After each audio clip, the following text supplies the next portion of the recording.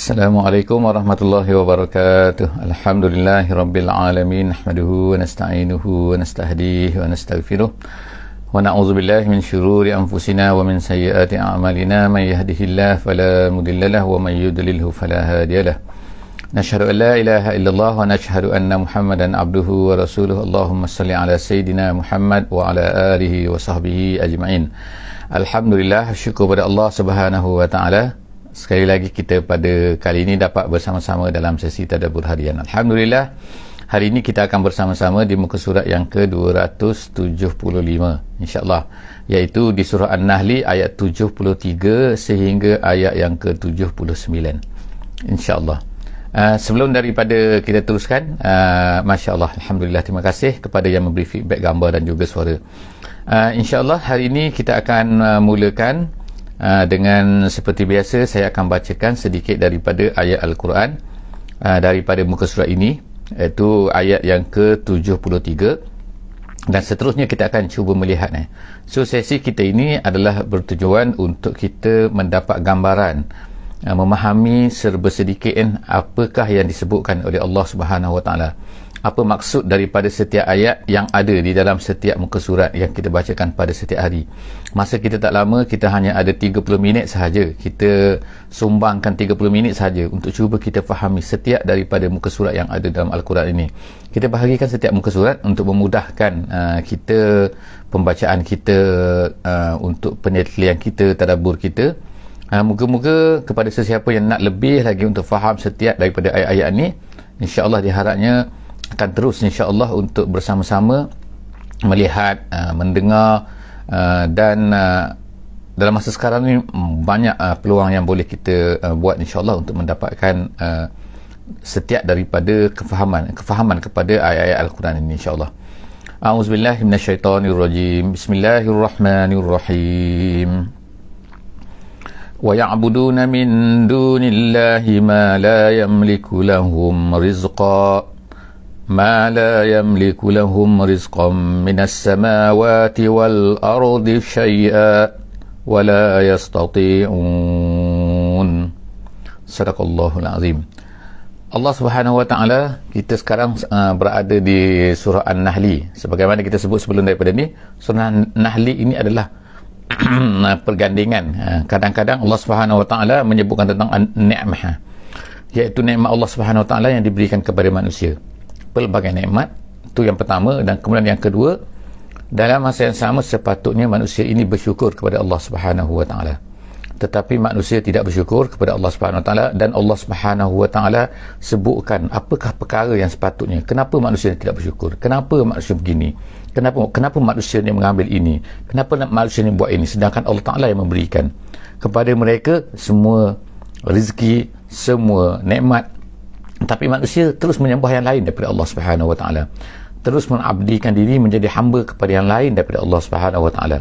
Sedangkan Allah Taala yang memberikan kepada mereka rezeki, memberikan kepada mereka nikmat, mereka tak sembah Allah Subhanahu Wa Taala. Jadi Allah Subhanahu Wa Taala ulang-ulang perkara ni, dua perkara ni yang berulang-ulang. Kita kata sekali Allah Taala sebutkan, sekali Allah Taala sebutkan begini kan, Allah, kita katakan macam kenapa kamu ni tak sembah Allah Subhanahu Wa Taala, sedangkan Allah Ta'ala beri kepada kamu pelbagai nikmat kepada kamu. Kita tengok sini, Allah SWT sebutkan dalam ayat ini, ayat 73, Allah Ta'ala berkata, wa ya'buduna min dunillah. Mereka ni sembah selain daripada Allah. Kenapa mereka tak sembah Allah? Mereka ni menyembah ya'buduna min dunillah, mereka sembah selain daripada Allah. Sedangkan ma la yamliku lahum rizqa, sedangkan apa yang mereka sembah tu tidak langsung memiliki untuk mereka ni rezeki. Adakah berhala-berhala tu yang mereka sembah tu memiliki rezeki, dapat memberi rezeki kepada mereka? Macam mana nak beri rezeki? Mereka sendiri buat berhala-berhala tu. Mereka yang mengukir berhala tu, bagaimana nak beri rezeki kepada mereka?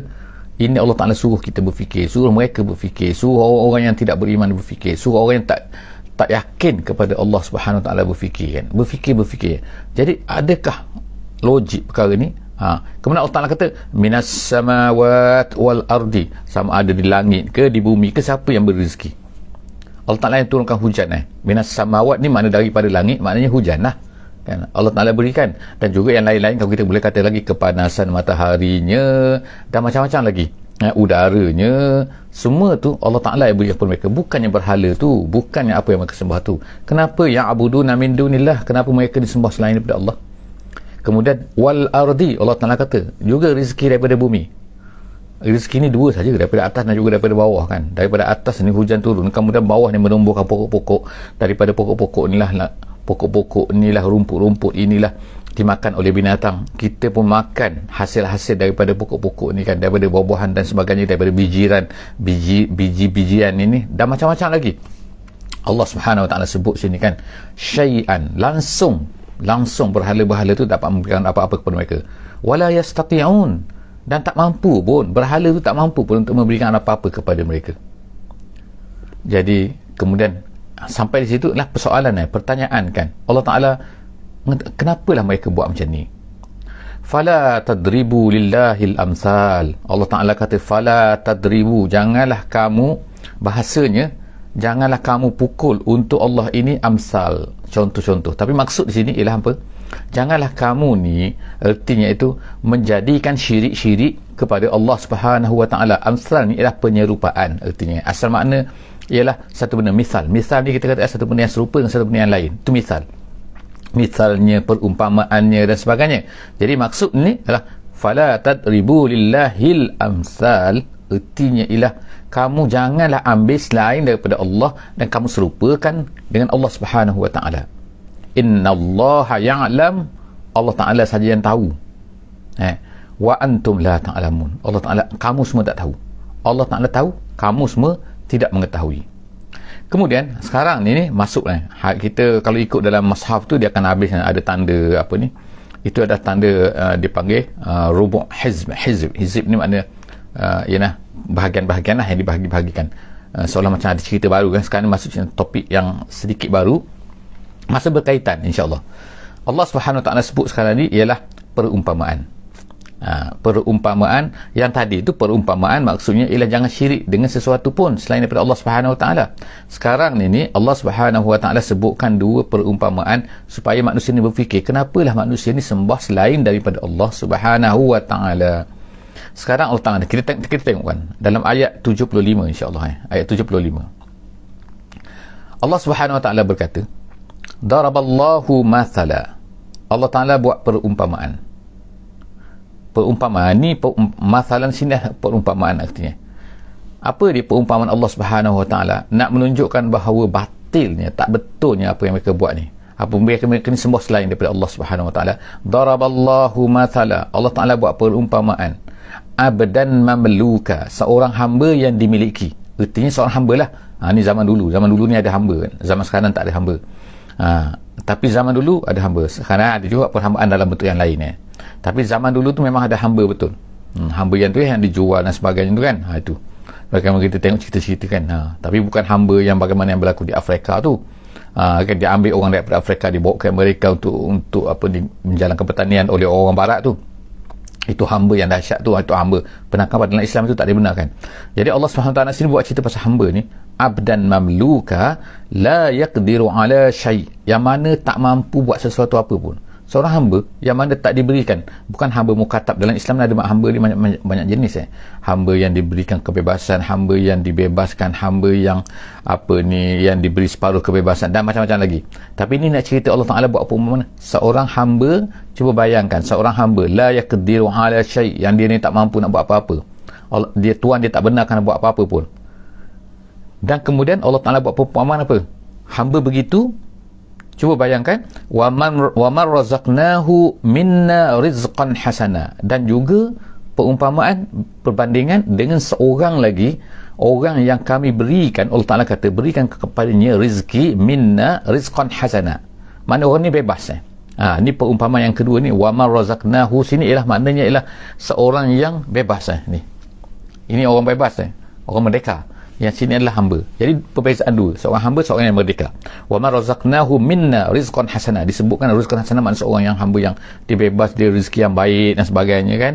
Fa huwa yunfiqu minhu sirran wa jahra, tu, dan dia menginfakkan daripada rezeki yang Allah Ta'ala berikan kepadanya tu sirran wa jahra, maknanya secara orang tak tahu ke, secara orang tahu ke, secara rahsia ke, secara terang-terangan. Maknanya gambaran di situ nak ceritakan seorang yang dapat memberikan bebas harta dia. Dia nak sedekah ke, dia tak nak, maknanya macam-macam bentuk lah dia buat, dia belanjakan harta dia ikut suka hati dia lah, maknanya bebas untuk membelanjakan harta dia. Jadi Allah Ta'ala buat perbandingan sekarang ni dua jenis manusia kan? Seorang hamba, seorang yang merdeka, yang bebas. Hal yastawun, Allah Ta'ala kata, adakah kedua-dua ni yastawun, sama? Soalan, tapi Allah Subhanahu Wa Ta'ala tak jawab lah. Sebab apa? Automatically manusia akan dapat jawab kan? Of course tak sama soalan. Jadi alhamdulillah bal aksaruhum la ya'lamun. Allah Ta'ala kata alhamdulillah, iaitu apa? Segala puji bagi Allah Subhanahu Wa Ta'ala saja. Perumpamaan ini untuk menunjukkan apa? Iaitu orang yang menyembah, seorang yang menyembah Allah Subhanahu Wa Ta'ala dengan seorang yang menyembah berhala-berhala ni. Jadi berhala ni ada power tak? Berhala tak ada power apa-apa. Jadi takkanlah ini perumpamaan daripada Allah Subhanahu Wa Ta'ala. Bukanlah kata Allah ni merdeka, bukan. Mana Allah Ta'ala ni kan bebas. Allah Ta'ala ni bebas, dia nak buat apa-apa. Tapi berhala tu, apa benda dia boleh buat? Jadi yang peliknya, ada orang menyembah berhala tu, turut kepada berhala tu. Sedangkan berhala ni seumpamakan, Allah Ta'ala umpamakan sini sebagai seorang hamba yang tidak merdeka. Takkanlah kamu nak sekata sama. Jadi takkanlah kamu samakan Allah Subhanahu Wa Ta'ala dengan berhala-berhala ni. Sedangkan berhala-berhala ni tak mampu buat apa pun. Jadi bayangkan, itu adalah perumpamaan daripada Allah Subhanahu Wa Ta'ala nak tunjukkan macam mana mereka ni boleh sembah kepada berhala-berhala ataupun selain daripada Allah Subhanahu Wa Ta'ala, sedangkan berhala yang lain dan apa-apa yang lain daripada Allah Ta'ala tak mampu buat apa pun. Macam mana mereka bersembah tu? Jadi Allah Subhanahu Wa Ta'ala kata bal aksaruhum la ya'lamun, majoriti mereka ni tak tahu, mereka tak faham, tak boleh nak fikir ke. Seterusnya ayat 76, Allah Subhanahu Wa Ta'ala, ayat 76, Allah Subhanahu Wa Ta'ala kata wa daraballahu masala, perumpamaan yang kedua. Allah sebut perumpamaan yang kedua, rajulaini. Cuba bayangkan pula, cuba fikirkan, dua orang lelaki, rajulaini, ahaduhuma abkam, salah seorang daripada mereka ni ialah abkam, maknanya bisu, maknanya dah bisu kan, maknanya dah bisu, tuli, habis semua kan. La yaqdiru ala syai', seorang yang macam tu lah, maknanya cacat anggota pendengaran, cacat anggota percakapan, dia tu abkan, la yaqdiru ala syai', dia tak mampu nak buat apa-apa, maknanya nak bercakap pun tak boleh, nak mendengar pun tak faham, dah tak boleh kan, dah tak belajar semua. Jadi tak adalah kan, macam tu lah kan. Ni bukan orang yang tetap penyakit, tapi dilahirkan begitu kan, dilahirkan begitu. Abkam ni maknanya dalam bahasa Arab ni orang yang dilahirkan dah memang buta tuli, tuli dan juga bisu kan. Jadi orang yang macam tu la yaqdiru ala syai', dia tak mampu kan nak buat apa-apa. Wa huwa kallun ala maulah, Allah Ta'ala kata. Dari segi realitinya, bukan nak katakan dari segi hukum fiqh, bukan tapi dari segi realiti dia adalah kallun. Kallun tu maknanya adalah sakil, satu benda yang memberatkan, membebankan. Kallun ala maulah, ke atas penjaganya. Of course lah kan, sebab penjaga dia kena beri makan, penjaga dia kena buat apa, semua penjaga dia, maknanya kita kata orang cacat lah kan, kalau kita kata orang cacat kan, maka penjaga akan terpaksa menguruskan dia. Kemudian Allah Ta'ala kata aynama yuwajjihu la ya'ti bi khair, di mana saja diletakkan, di mana saja ni kan, dia tak dapat memberikan apa-apa. Of course lah kita katakan nak buat kerja adalah kan, tapi maknanya Allah Ta'ala sebut sini perbandingan. Bayangkan orang macam tu kan, maknanya kalau dia belajar pun dia tak boleh ni kan, macam itulah kan, dia abkam ni. Jadi Allah Subhanahu Ta'ala sebut ni la ya'ti bi khair, tak dapatlah nak bantu orang lain kan, tapi orang lain terpaksa bantu dia banyak lah kan, dan begitulah seterusnya. Jadi Allah Ta'ala perumpamaan itu hal dengan apa, perbandingan dia dengan apa, iaitu perbandingannya dengan orang yang tidak begitu. Waman, sebab tu waman ya'muru bil adli, iaitu Allah Ta'ala sebut sini kan la ya'ti bi khair, hal yastawi huwa, adakah sama yang tadi tu, perumpamaan yang tadi, orang yang macam tadi tu, Allah Ta'ala kata hal yastawi huwa, adakah sama dia, yastawi huwa sini, hal yastawi huwa gitu kan. Jadi di sini hal yastawi huwa dengan siapa, waman ya'muru bil adli. Ni jauh sikit dia punya ni kan, perbandingan bukan jauh pun, jauh perkataan ni. Jadi Allah Ta'ala semua salah seorang daripadanya abkan, ini start di sini bandingkan dengan orang sini, gitu. di sini dengan di sini. Jadi waman sini ialah perbandingan, bandingkan dengan orang ya'muru bil adli. Ya'muru bil adli dalam bahasa terjemahan kalau kita adalah menyuruh dengan kebaikan. Jadi ada dua orang sekarang ni. Seorang yang tak boleh bercakap, seorang yang tak boleh, maknanya cacat anggota pendengaran ni semua. Kemudian bandingkan dengan seorang yang mana ya'muru bil adli maknanya menyuruh dengan kebaikan. Maksud menyuruh kebaikan iaitu orang yang boleh bercakap, orang yang faham sesuatu benda, orang yang memberi manfaat kepada manusia lain, orang yang begini kan. Dia ni membantu orang, dia ni menceritakan kepada orang, dia ni memberi motivasi kepada orang. Itu maksud dalam tafsir kata ya'muru bil adli. Jadi sekarang ni ada dua orang, seorang yang tak pandai bercakap, seorang yang bisu, seorang yang gini. Kemudian dengan seorang lagi, seorang yang banyak membantu orang. Dia bercakap, dia memberikan. Of course lah, kita katakan ada juga orang yang bisu, orang ni yang boleh memberi motivasi. Tapi ni cerita secara umumnya secara umumnya begitu kan. Orang yang macam ni dia akan memberi efek lah dari segi kehidupan dia dan kurang banyak membantu orang. Tapi orang yang macam ni, seorang lagi ni bukan orang biasa. Bukan orang boleh bercakap biasa ni. Ada orang boleh bercakap biasa tapi tak memberi apa-apa pun kepada kemanusiaan kan. Ini orang bercakap yang boleh bercakap dan dia ni membantu, dan dia ni banyak kan membantu orang, memberi motivasi kepada orang, dan dia ni membantu orang lain, membuat kebaikan dan sebagainya. Adakah sama di antara dua orang tu? Cuba bayangkan Allah SWT buat perbandingan di sini kan. Itu simple je kan. Allah Ta'ala buat perbandingan, tak ada perbandingan yang kompleks. Kita katakan perbandingan yang complicated kan, susah nak faham. Tak, ini simple. Sebab apa? Wujud dalam masyarakat. Sebab kalau Allah SWT membuat perbandingan yang kita kata kenapa tak buat complicated dan seperti bagaimana sekarang kita kata, kita bukan di sini bukannya tempat untuk kita berdebat dan sebagainya tentang ayat ni kan. Sebab Allah Ta'ala dia tujukan Quran ini kepada semua orang, kepada semua bangsa, kepada semua manusia. Mungkin bangsa ni adalah orang yang sangat-sangat simple kehidupan dia. Mungkin bangsa ni orang sangat complicated, orang moden sangat kita katakan. Tetapi tetap di mana-mana pun Quran ini sesuai. Sebab itulah Allah Ta'ala buat perumpamaan yang simple saja, yang boleh difahami, yang sesuai untuk semua manusia. Semua manusia di mana saja mereka berada ni kan. Dalam suasana yang sangat moden ke, yang sangat simple kehidupan ke dan sebagainya, semua ada orang macam ni kan. Orang bisu ada di mana-mana, orang yang tuli ada di mana-mana kan. Ni daripada lahir kita sebutkan tadi kan, bukannya orang yang baru sakit dan sebagainya kan, tapi orang yang dilahirkan begitu ada di mana-mana kan.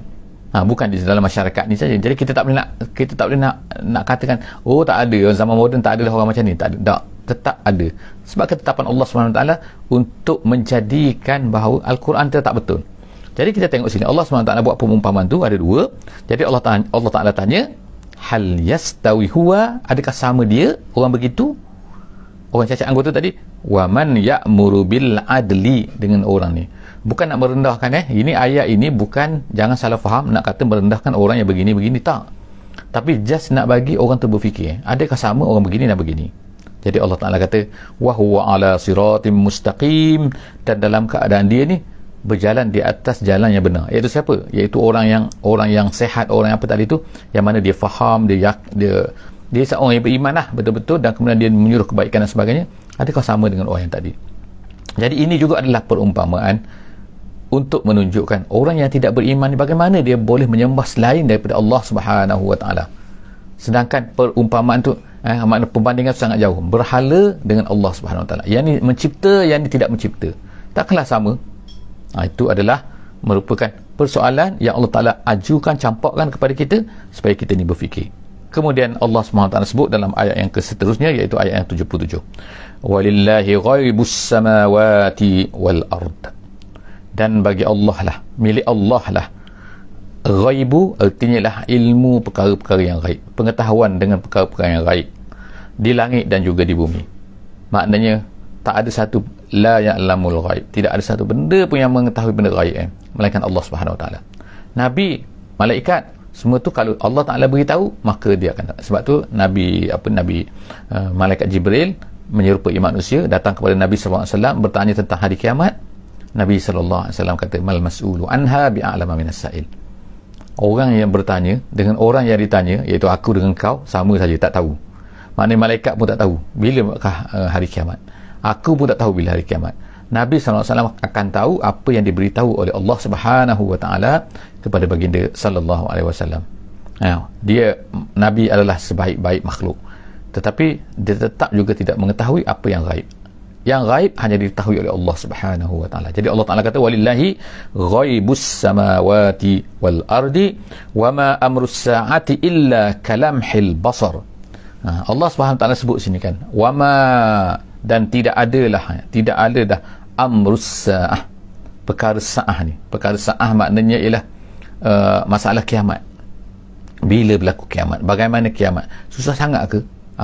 Bagi orang kafir, mungkin bagi orang dia fikirkan, macam mana nak hidup kan dah mati beribu-ribu tahun dulu kan, tak tahulah berapa puluh ribu ke ribu, tak tahulah kan, tapi dah mati, dah jadi tulang belulang, dah tak tahu di mana, masuk dalam perut ikannya, masuk dalam perut harimaunya, macam-macam manusia kan yang dah mati dulu-dulu lagi kan. Mana-mana boleh hidup kan. Orang sekarang ni gali tak jumpa tulang, susahnya nak kaji kan. Tapi jadi mereka berfikirlah, macam mana nak runtuhkan, macam mana nak jatuhkan bintang-bintang, susah. Gambaran yang disebutkan oleh Allah Ta'ala tu bagi mereka sangat-sangat susah. Jadi Allah Ta'ala kata mudah saja, kalamhi, Allah Ta'ala kata kalamhil basar. Makna kalamhil basar ni tak sampai sekelip mata. Allah Ta'ala kata huwa akrab, lebih dekat lagi, lebih mudah lagi, lebih simple lagi. Sebab apa? Allah Ta'ala kata kun fayakun. Simple bagi Allah Subhanahu Wa Ta'ala. Jadi jangan pelik.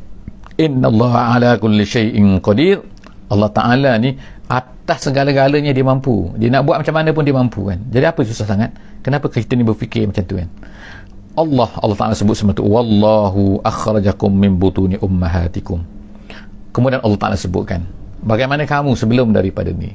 Allah Ta'ala kata, dan wallahu akhrajakum, dialah Allah akhrajakum, yang telah mengeluarkan kamu min butuni ummahatikum, daripada perut ibu-ibu kamu. Kita nampak perut lah kita sebutkan walaupun dengan detail lah rahim lah kita, tapi kita kata dalam perut lah kan. Jadi semua anggota kawasan tu dipanggil sebagai perut. Jadi orang mengandung kita kata dia mengandung perut lah kan, mengandung kan.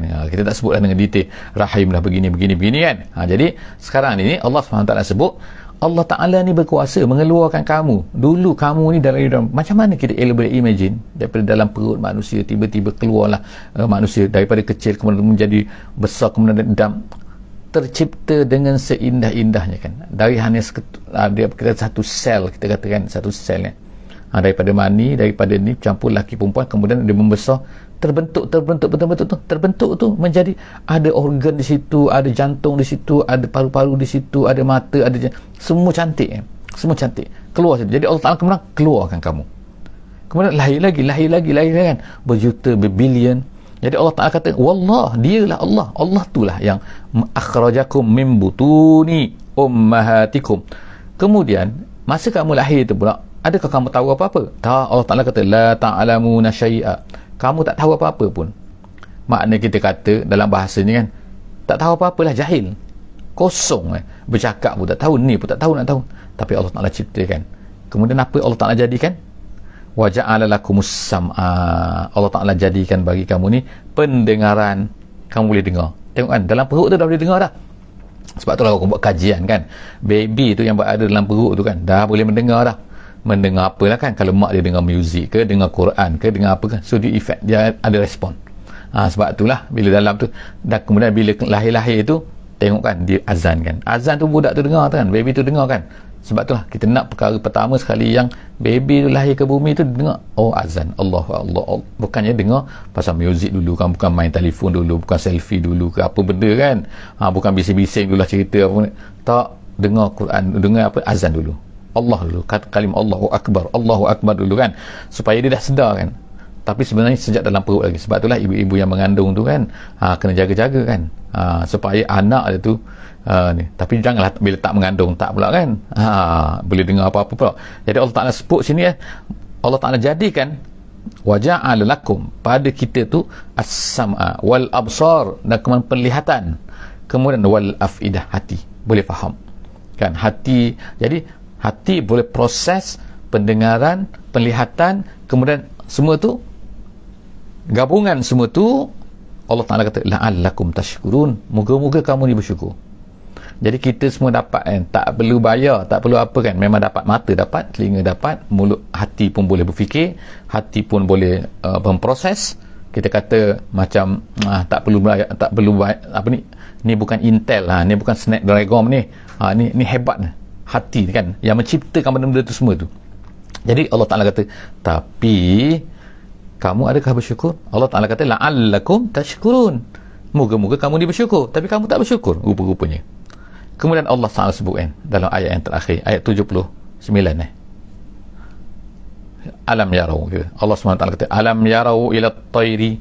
Sekarang Allah Ta'ala sebut pula nikmat-nikmat lain. Allah Ta'ala sebut pula apa yang berlaku di keliling kita, supaya kita ni tengok lagi kan. Tadi tu sebut tentang anggota kita, bagaimana kelahiran kita dan sebagainya. Alam yarau ila tayri, mereka ni tak tengokkah kepada burung, at-tayri, burung. Kemudian apa, bagaimana sifat burung ni? Musakharatin, Allah Ta'ala kata. Musakharat ni maknanya ialah Allah Ta'ala tundukkan mereka ini untuk terbang, menjadikan tunduk, bukan tunduk tu maknanya kan.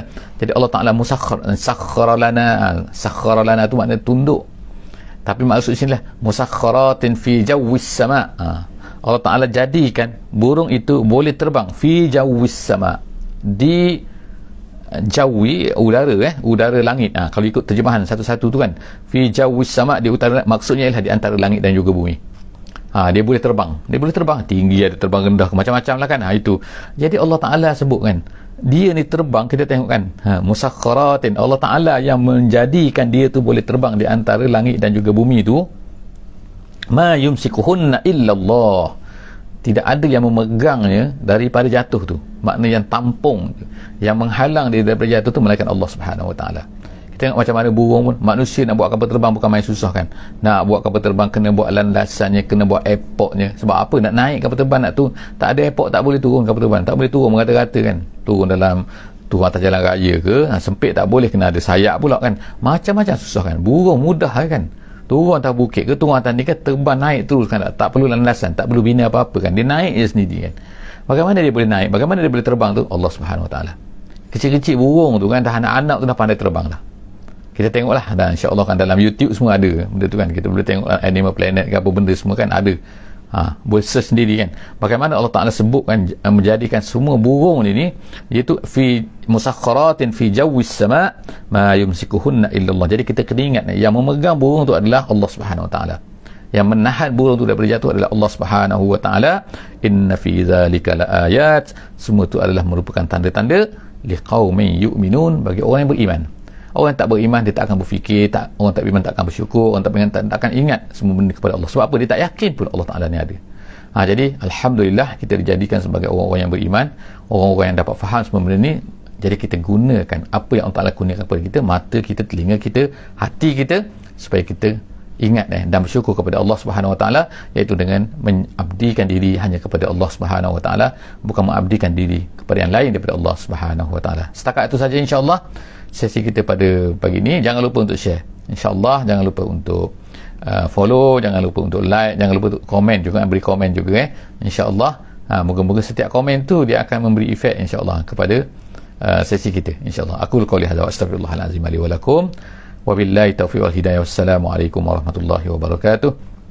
Bismillahirrahmanirrahim. Wal 'asri innal insana lafi khusr illa allazina amanu wa 'amilus solihat wa tawasaw bil haqqi wa tawasaw bis sabr.